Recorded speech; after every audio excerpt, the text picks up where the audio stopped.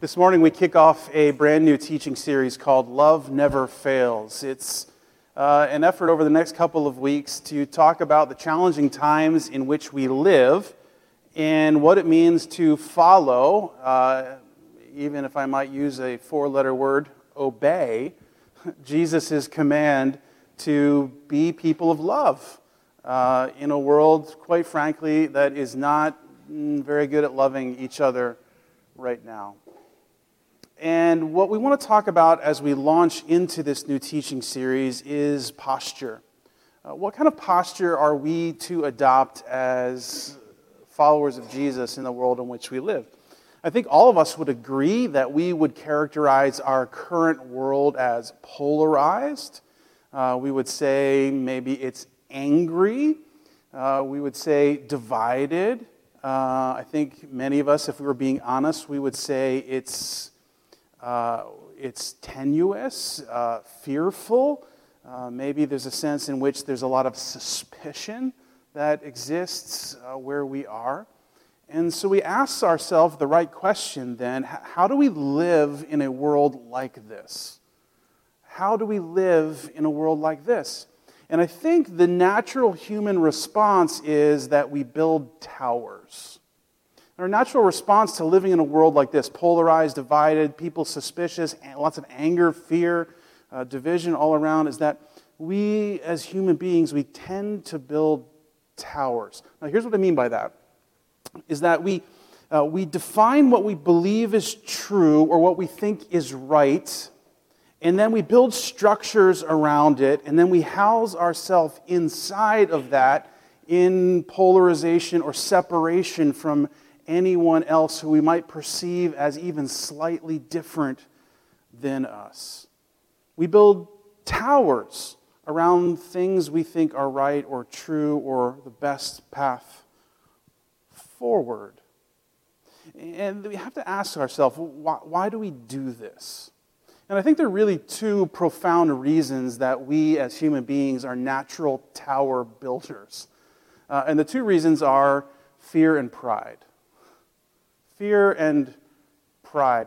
As I consider the world around us and as I look deeply into the scriptures, these are the reasons I see people building towers. Now, let me pause and say this. We say that towers are things that are structures, systems, fortifications, walls that are built around what we perceive to be right or the best way forward. So let's pause and say, we can build towers around political issues, right? We can build towers around social issues. We can build towers around theological issues. There are lots of towers inside the framework of the church. We can build towers around foreign policy issues, nationalism, globalism. We build towers around economic issues, capitalism, socialism, some hybrid of the two. We build towers in academic settings, academia versus non-academia, science versus skeptical. We build towers even when issues arise in our world. So there's all kinds of towers that are built in and around the issue of COVID in our midst, how we respond to COVID, the origin of COVID, all these different things. So the natural human intuition is to build towers. Here's what I think is right. Here's what I think is the way forward. Now let me build fortifications around this for one of two reasons, either fear or pride. So out of fear, we build towers that are defensive, right? We build towers that are defensive because we're afraid of other perspectives on things and we're afraid of the advance of other things. And so we close ourselves within the structures that we've built. We fortify them as hard as we possibly can or as solidly as we possibly can. And then we tend to start lobbing bombs from behind the tower, don't we? Right? And the greatest battlefield on earth right now is called social media, right? If you want to throw bombs, you can go on any platform on social media. People behind their towers just launching bombs indiscriminately, hoping they land somewhere and have impact. We let you in on a little secret. You have zero impact on social media, okay? Zero impact on social media. But that's what we do, right? We think what we believe we think is right, and therefore we think we're speaking truth, but what we're doing is lobbing indiscriminate bombs, disengaged from people, holed up behind our towers. And what actually begins to happen is these defensive towers, they actually become factories of hate. Because what we begin to do is view everyone outside of the tower that we're in as our enemies. And very quickly, this begins to spiral out of control. Because everyone in the tower is agreeing and saying the same thing and affirming this viewpoint. And then we begin to act in disdain towards others. Towers are a scary reality. There's a second reason we tend to build towers. I said it's the issue of pride. Right? That is that I know what is true, and I know what is the right path forward, and I'll show everyone. Right? And so the tower is not a defensive structure. I would suggest to you the tower is a shrine of worship. Largely to yourself or to the people that are pursuing it, in the sense of, look at us, look at me, look at what I'm doing, look at how I'm responding to this issue. If only everyone saw the world the way I saw it, then it would be such a better place. Who's getting the glory in that situation? In this pride that motivates us to respond to issues and truth in that way, it leads us to hate in a very different kind of way. Not necessarily fearful hate that's afraid of an incoming invasion, but disdain, smugness, condescension. Look at those people. They don't understand.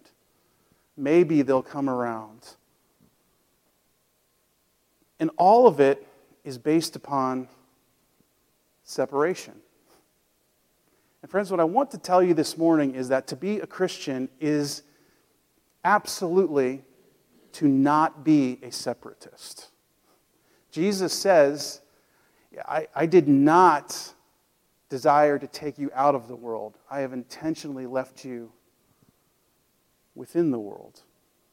See, tower building is a profoundly dangerous thing that humans do. One, because it separates. Two, because it's derived in fear and in pride. If you read the scriptures at any level of depth, you understand that we're told time and time again never to act on those two realities, correct? But there's an even bigger issue at play here that I want to hopefully expose us to this morning. And that is, it's really actually an identity issue. When we're building towers, we're actually making identity statements about ourselves that are factually untrue. Jesus says, here's who you are. You're a child of God. You're my bride as the church. These are our new identity statements. And what we unfortunately do in tower building is we take causes or truth or paths forward, as good as they may be. I'm not here to tell you, that your beliefs are incorrect. We're talking about how we go about them. What's actually happening is you're now placing your identity in that particular thing rather than in Jesus himself. Does this make sense? Do you see how this is happening? And so it goes a little bit like this. I'm a Republican. No, you're not. That's an identity statement. You're a Christian. Oh, I'm a Democrat. No, you're not. That's an identity statement. Can you vote Democrat? Absolutely. Can you vote Republican? Of course you can.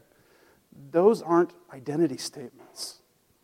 And when we elevate them to that, we understand that we've built towers and we're in danger of leading radically divergent lives from the ones that Jesus has called us to build. We don't want to be people who live cowering in fear. And we don't want to be people who are so self-righteous that no one would want to even consider what we actually might believe to be true. We don't want to be tower builders.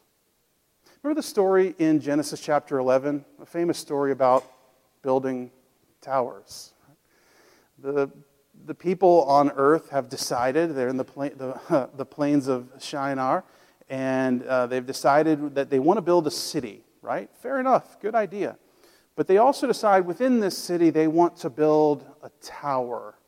Now, you've probably heard of this as the Tower of Babel. You've heard this story before, perhaps, right? And you know that it doesn't end well. Because tower building, as we find out, is actually not a good human vocation.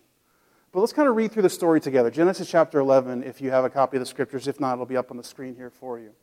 Now, the whole world had one language and a common speech. As people moved eastward, incidentally, in the Bible, whenever people are moving west, good stuff is happening. Whenever people are moving east, bad stuff is happening. Why?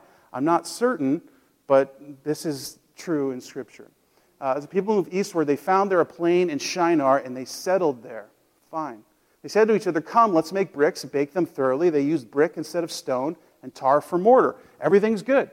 Then they said, "Come, let us build ourselves a city with a tower that reaches to the heavens, so that we may make a name for ourselves."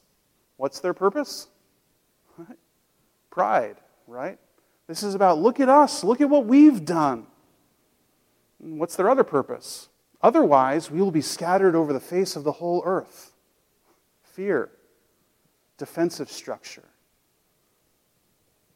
And so they erect this tower. It says, but the Lord came down. I love how the Bible, how the authors of the Scripture narrate these stories, right? They're going to build this huge tower all the way to the heaven, and we need to hear right from the beginning that God's got to come down in order to eventually see it, right? So they're pretty far off. The Lord came down to see the city and the tower the people were building. And the Lord said, if as one people speaking the same language they have begun to do this, then nothing they plan to do will be impossible for them. Come, let us go down, confuse their language, so they will not understand each other. So the Lord scattered them from there over all the earth, and they stopped building the city. God understands that human beings, we can't help ourselves apart from Him. We're tower-building kinds of people. And that without His intervention, we are going to be continually doing this, cowering in fear against the world as we see it, or self-righteously building a monument that sneers and is smug and condescending towards people around us. On any particular issue, whether we happen to be right or wrong on the issue, when we build a tower around it, we've failed in our Christian vocation. We shouldn't be surprised about this, because what we see in the life of Jesus is someone who avoided towers. Now you say, if you've astutely read the New Testament, Adam, I don't think there's any passage where Jesus encounters a tower. You're right. But there were plenty of towers in the days of Jesus. They were towers built around political and social and religious issues, just like in our day. In fact, most historians and scholars will point to at least 4 predominantly huge towers within the Jewish people of the day. Perhaps you've heard these towers before. There were the Sadducees. You heard about the Sadducees? The Sadducees were sort of a ruling class who were very welcoming of the Roman rule of the day, and they had sort of syncretized their Jewish faith into the Roman thought of the day, and they had the posture of, let's just embrace this and syncretize, and everything will be fine that way. Tower. There were also the Pharisees. Now, we hear a lot about the Pharisees in the New Testament. The Pharisees' tower was very much a tower around the Old Testament law, right? So much so that the edifice they built around it went way beyond what the law actually said. Right? God says, keep the Sabbath holy. The Pharisees say, we got to add about 3,000 extra laws to that so we make sure we keep the Sabbath holy. But their belief was, if we can just be obedient to this law, then God will come back and rescue us. Tower. There's a third tower. Have you heard of the Zealots? The Zealots were a group of people in the days of Jesus who believed that they needed to move militarily to eject the Romans out of Israel. And so they planned all kinds of, basically terroristic assaults on Roman officers and Roman sympathizers. Tower. And then there was a group called the Essenes. Maybe you've heard of them before. The Essenes were out-and-out separatists. They believed the only way God was going to come back and rescue them is if they lived utterly holy lives. Excuse me. And they believed that the people of God could never do this, so they had to get a select few who would remove themselves from the people of God. They went out and lived separately from them. They tried to live this holy and blameless life so that God would come down. They were erecting a monument, a tower. What's fascinating about Jesus is that when he shows up on earth, he intentionally doesn't align himself with any of these four groups. Isn't this fascinating? These were the four ways in which people understood how they were supposed to respond to the world around them. These were the towers that were built. If God was going to do something, it was going to happen in one of these ways. And yet Jesus shows up. He doesn't sign up with the Sadducees. And he doesn't sign up with the Pharisees.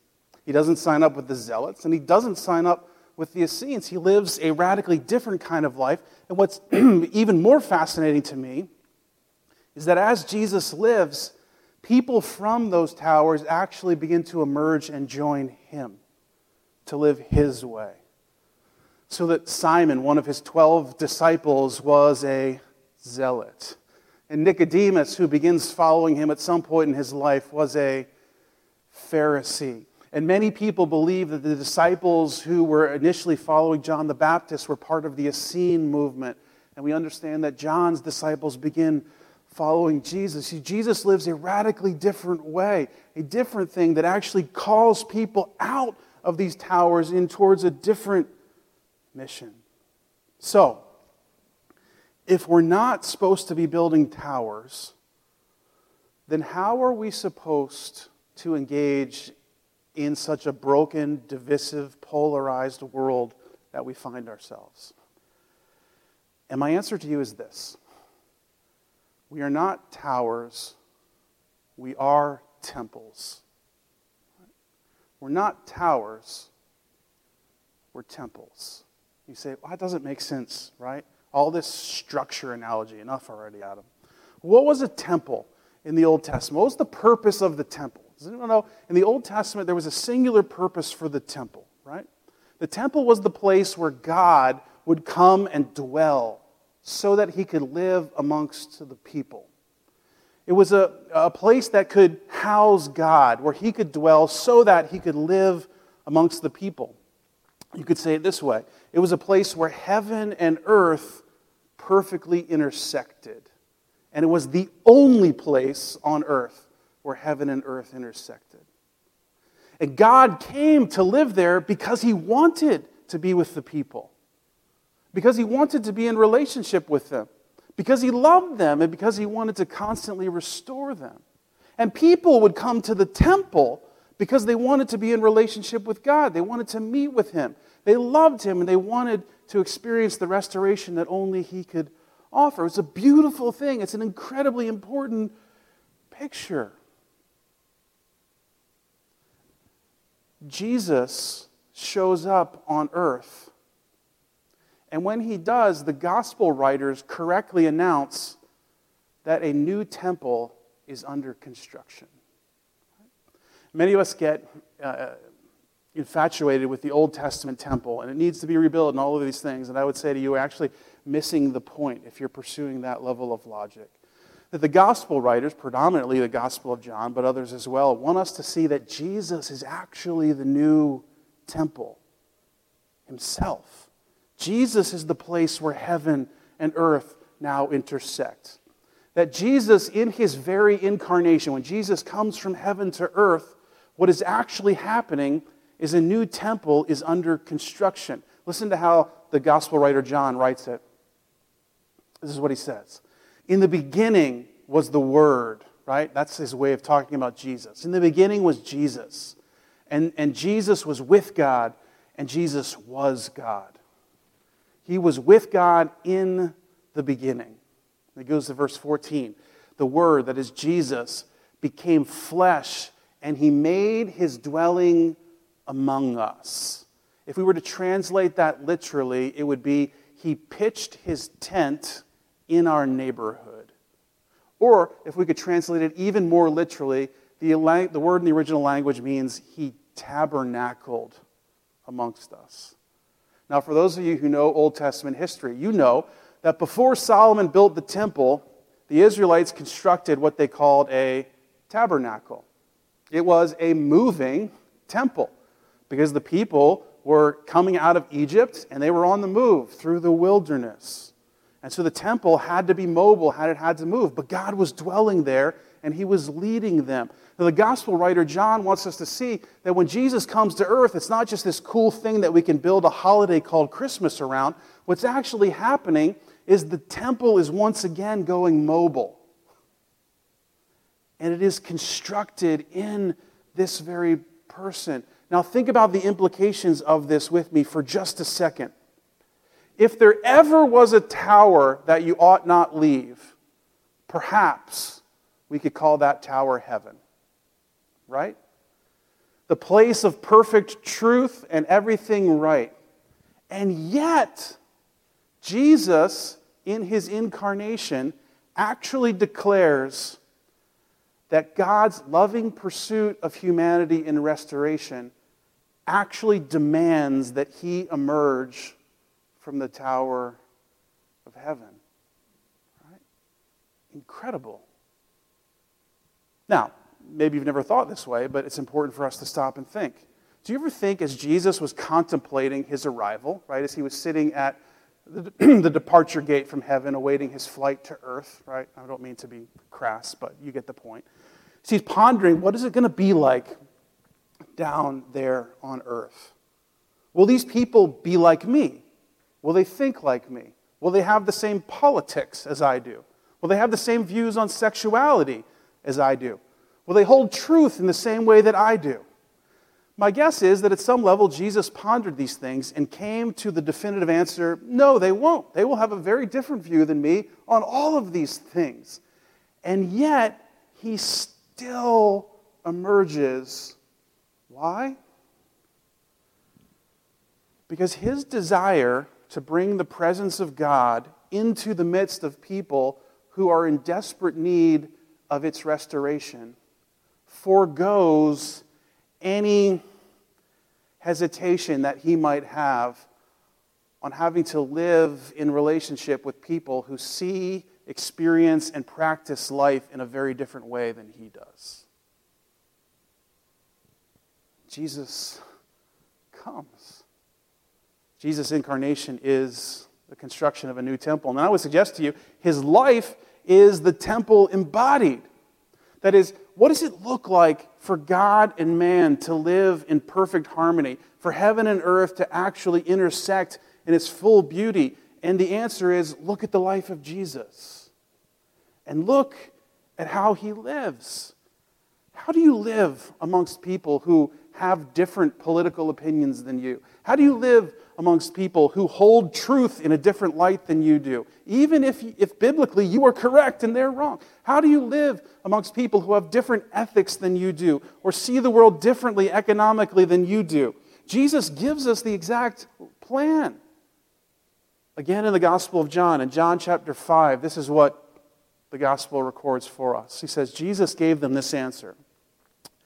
They're asking him, hey, how do you do these things? Miracles specifically. Very truly, I tell you, the Son can do nothing by himself. Fascinating, right? If anyone could do anything by himself, it ought to be Jesus. Jesus said, I can't do anything by myself. I can only do what I see my Father doing.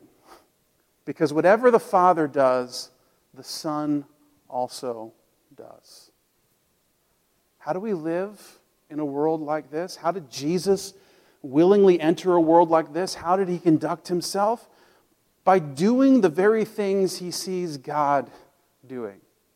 That is, living out the character of God to everyone he encounters. At its core, the character of God is the reality of love.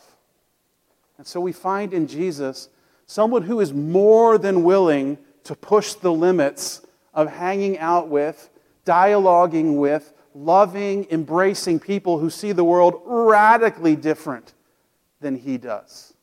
It's not an issue for him of condoning. It's not an issue of him of being pulled away. It's an issue of him understanding that if heaven is going to intersect earth, if God's presence is going to be amongst these people, then I have to be amongst these people. Perhaps it's no more powerful than in the story where, remember Zacchaeus? And we have Sunday school lessons about Zacchaeus, right? And he's this little dude who's up in a tree. Cool story. He's a cute little guy up in a tree. Zacchaeus was a bad dude, right? He saw the world wrong in just about every way, right? He oppressed the poor. He was on the side of the Romans against the Israelites. He was greedy. He stole money. He was a tax collector. Everything would have been diametrically opposed to how Jesus saw the world. But Zacchaeus is up in a tree. He wants to see who Jesus is. But there's something fascinating happens in the story. Jesus walks by, and he stops, and he looks up, and he says to Zacchaeus, "Oh, actually, I was looking for you." Now, think about that posture for a minute. It's the exact opposite of a tower posture, isn't it? This is Jesus out there wanting to, and what does he want to do with him? Does he want to debate him? Does he want to convert him, right? Does he want to show him all the ways in which he's wrong? No, he wants to have dinner with him. Now, this is fascinating. But through Jesus' engagement of love, the eyes of Zacchaeus are opened wide. He sees life for what it's meant to be. Listen, not every story is going to end so quickly and so beautifully. It's the Zacchaeus story, right? But Jesus shows us another way. He shows us how to live in a world that's divided and polarized and people that are living nervously and in fear. And he shows us, you do the things that you see God doing. What's more, you say the things that you hear God saying. John chapter 12 is what Jesus says. I did not even speak on my own, right? First, I can't do anything on my own. I do what the Father says. Now he says, I can't even speak on my own. But the Father who sent me commanded me to say all that I have spoken. So that Jesus, when he's talking, when he's answering questions, when he's graciously receiving people, when he's responding to people, when he has to speak truth that could be hard towards people, he's doing it in the same manner that God speaks towards people. He's speaking words, he says in that verse, that lead to eternal life. Now, again, we have a wrong idea of eternal life. We think of eternal life as, oh man, we're going to live forever in heaven someday. Fair enough, right? That's part of it. But eternal life, again, Jesus defines eternal life. I'd rather go with his definition than a theological textbook. Jesus says in John chapter 17, verse 3, he says, now this is eternal life, that they know you, he's talking about God, that they know you and me, the one whom you've sent. Is that Jesus defines eternal life as a dynamic relationship between God and man. Heaven intersecting earth. God in relationship with people. That's where true life happens. We're so interested in correcting people. We're so interested in proving that everyone else is wrong and we're right, that there's no hope for intersection because we stand behind towers. And Jesus said, no, I just want to have dinner with Zacchaeus. Because crazy things happen when the presence of God gets in front of people who actually are looking for that very thing. Jesus said, how do you live in this way? You just do the things that God does and you say the things that God says. Now listen, when I read the Gospels, one of the things that just astounds me is Jesus seems to just be, I don't want to say nonchalant because he's not nonchalant, but doesn't he seem to walk around kind of free? Not feeling like everything hangs on how I'm going to deal with this next situation. He's kind of free. He's willing to engage with people, and sometimes people say, yeah, I believe you, and sometimes people say, you're the devil, get away from me. And he's like, okay. I can't make decisions for you. And there's this sense in which Jesus can enter into this mission of being the temple, this vocation of being the temple, in utter confidence. Why? Because for Jesus, two things are settled matters that are critically important. His identity is a settled matter. It's not up for grabs. He's certain about it, and it defines everything he does. And truth, for Jesus is a settled matter. It might not be settled for anyone he comes in contact with, but it's a settled matter for him.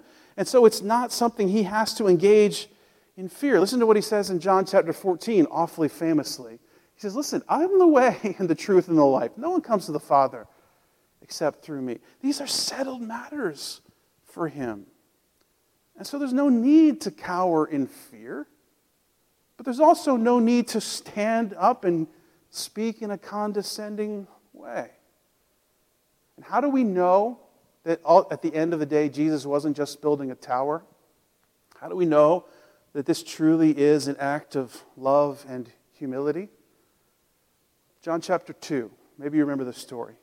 Jesus goes into the temple, and you remember there's people who are trading goods and exchanging money in the temple, and Jesus basically throws a tantrum, right? He throws tables over, he whips at people and stuff, and really what's going on there is not that trading is going on, it's that rich people were oppressing poor people by taxing them to exchange money for sacrifices that they needed. It was bad stuff.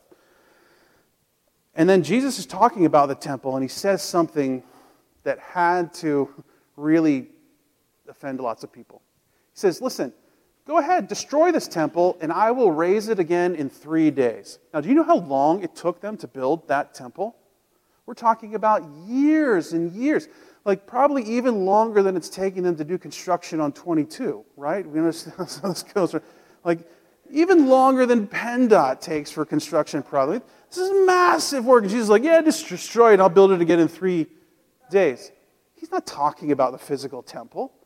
He's already, right at the beginning of his ministry, understood that he's the new temple. And the destruction is going to come on him. He's talking about his death on the cross. And that 3 days later, in his resurrection, the temple will be finally established. The construction will be complete.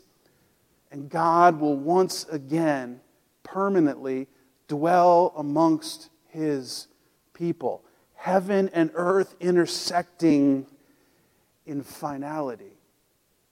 Jesus isn't building a tower because his mission is so profound that it actually ends in his personal human destruction.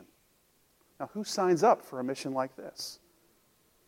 Someone who believes that the only hope for our world is the presence of God radically invading the people where they are. Someone who is so committed to the love of God for humanity.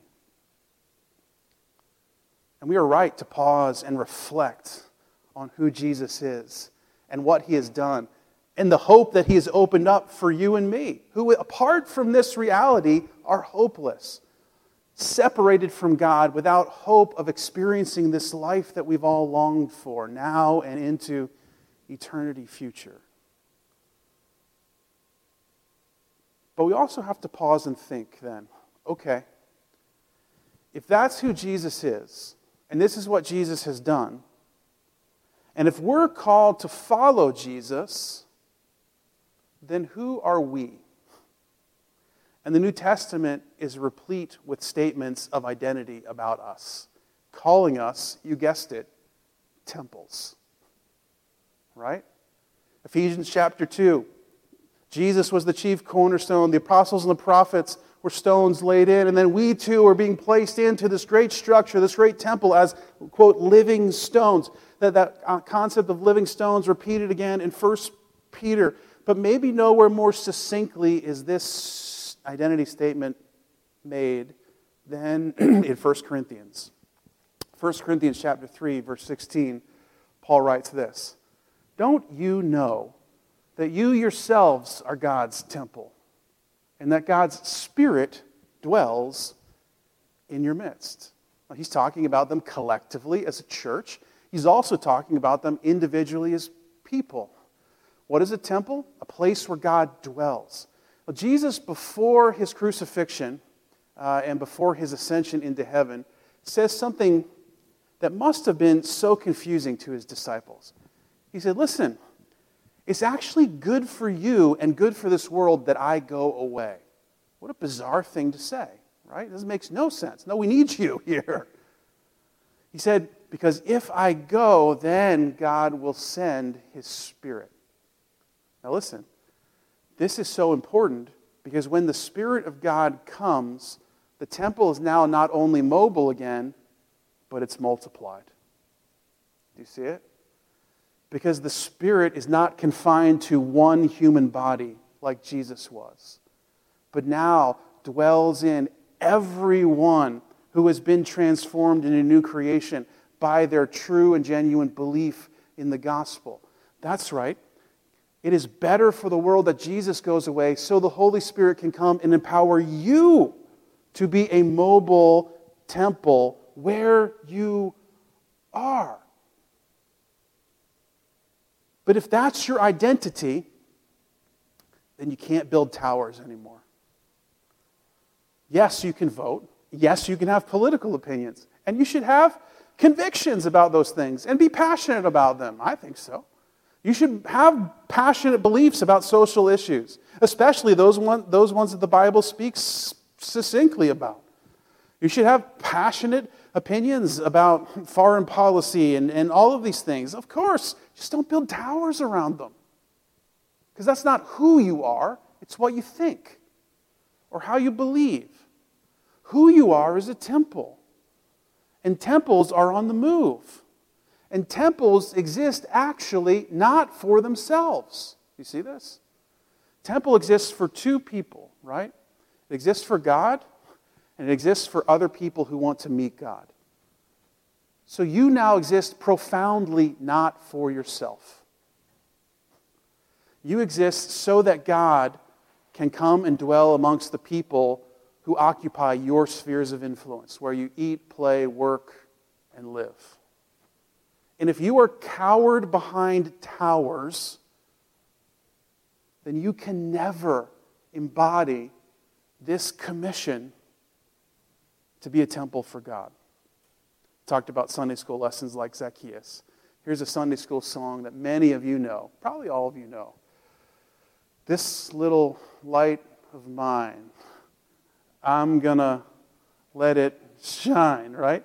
Like, hide it under a bushel? No, I'm gonna let it shine. Can we just change the words just a little bit? Hide it behind a tower? No. I'm gonna let it shine. I'm a temple. This is who I am. This is my identity. Now, that doesn't mean you stand and condescend. Look at me, a temple. No, that's tower language. Or I'm a temple, I must protect this thing. God doesn't need your protection. He's more than capable of defending his own name. That's not your calling. Your calling is to go take him in the midst of people so that they can encounter him. How do you do it? You do the things you see God doing. You're like, well, wait a minute. I want to have an intimate relationship with God, but I'm not going to be like Jesus. Fair enough, right? What do we know about Jesus? The New Testament tells us, rightly so, Jesus in fact says it of himself, I am the image of the invisible God, right? So you don't have to have this strange mystical relationship where you see God doing things and then you go do them. You just have to read the Gospels and see what Jesus did and then go do likewise, right? If you want to do what God does, do what Jesus did. You mean it's as simple as that crazy bracelet we used to wear 20 years ago? Yeah, kind of, sort of, right? You do the things Jesus does. Well, how am I going to answer people? I have to defend myself. Oh, no. Say the words that Jesus says. You know, we were talking about this in our community group last night. Jesus gets asked an obscene amount of questions in his life. And I think statistics say that he directly answers 3 of them. What he ends up doing is telling stories, asking more questions, trying to understand where people are coming from, and helping them begin to understand the world in a different way. We are so caught up on ourselves. What am I going to say? How am I going to win this person to Jesus? How am I going to change their view on these things? Stop it. That's tower language. Go be with people, confident, because your identity and truth are settled matters. They're not up for grabs for us. We know who we are. And so we go live amongst people. We eat with them. We engage with them. We have conversations with them. We lovingly embrace them. Is that going to maybe make some people uncomfortable? Yeah. Tons of religious people were super uncomfortable with how Jesus lived his life. Let the religious people get all worked up about it. We're not worried about them. We're worried about God and the people who need to encounter him. The religious people can live in their tower. That's not for us. Listen, friends, we can look at the world in two profoundly different ways. One is, oh my gosh, what are we going to do? Or the other is, man, everything seems to be up for grabs. Perhaps there's no more fertile time for the gospel to actually take root. If I just go live the Jesus way amongst the people where I find myself and stop trying to convert them to a political ideology or a set of theological truths that they're not even willing to understand. What if we actually believed that core to our identity is we are moving temples? What kind of impact might we have? Here's what I know, friends. Love never fails. God's pursuit of you is a pursuit of love. And his call on you is a call to love. But before we ever get to talk about what it means to love or how we go about love, if we don't get honest with each other, and particularly ourselves, about the towers that we have wrongly built, again, listen to me, I'm not telling you that your beliefs are wrong. Belief isn't the issue. Well, maybe it is. I don't know what your particular belief is. But largely the belief isn't the issue. It's the structure you built around it to either defend or condescend from behind. What if we actually emerged? What if the church actually emerged from hiding and lived a radically countercultural life? Not in a separate place, but right in the middle of the world. I think we'd begin telling some of the same stories that we see happen in the Gospels. People like Zacchaeus who are like, oh my goodness, I can't believe I was living that way. I want to live a different way. Love never fails. Can I pray with you?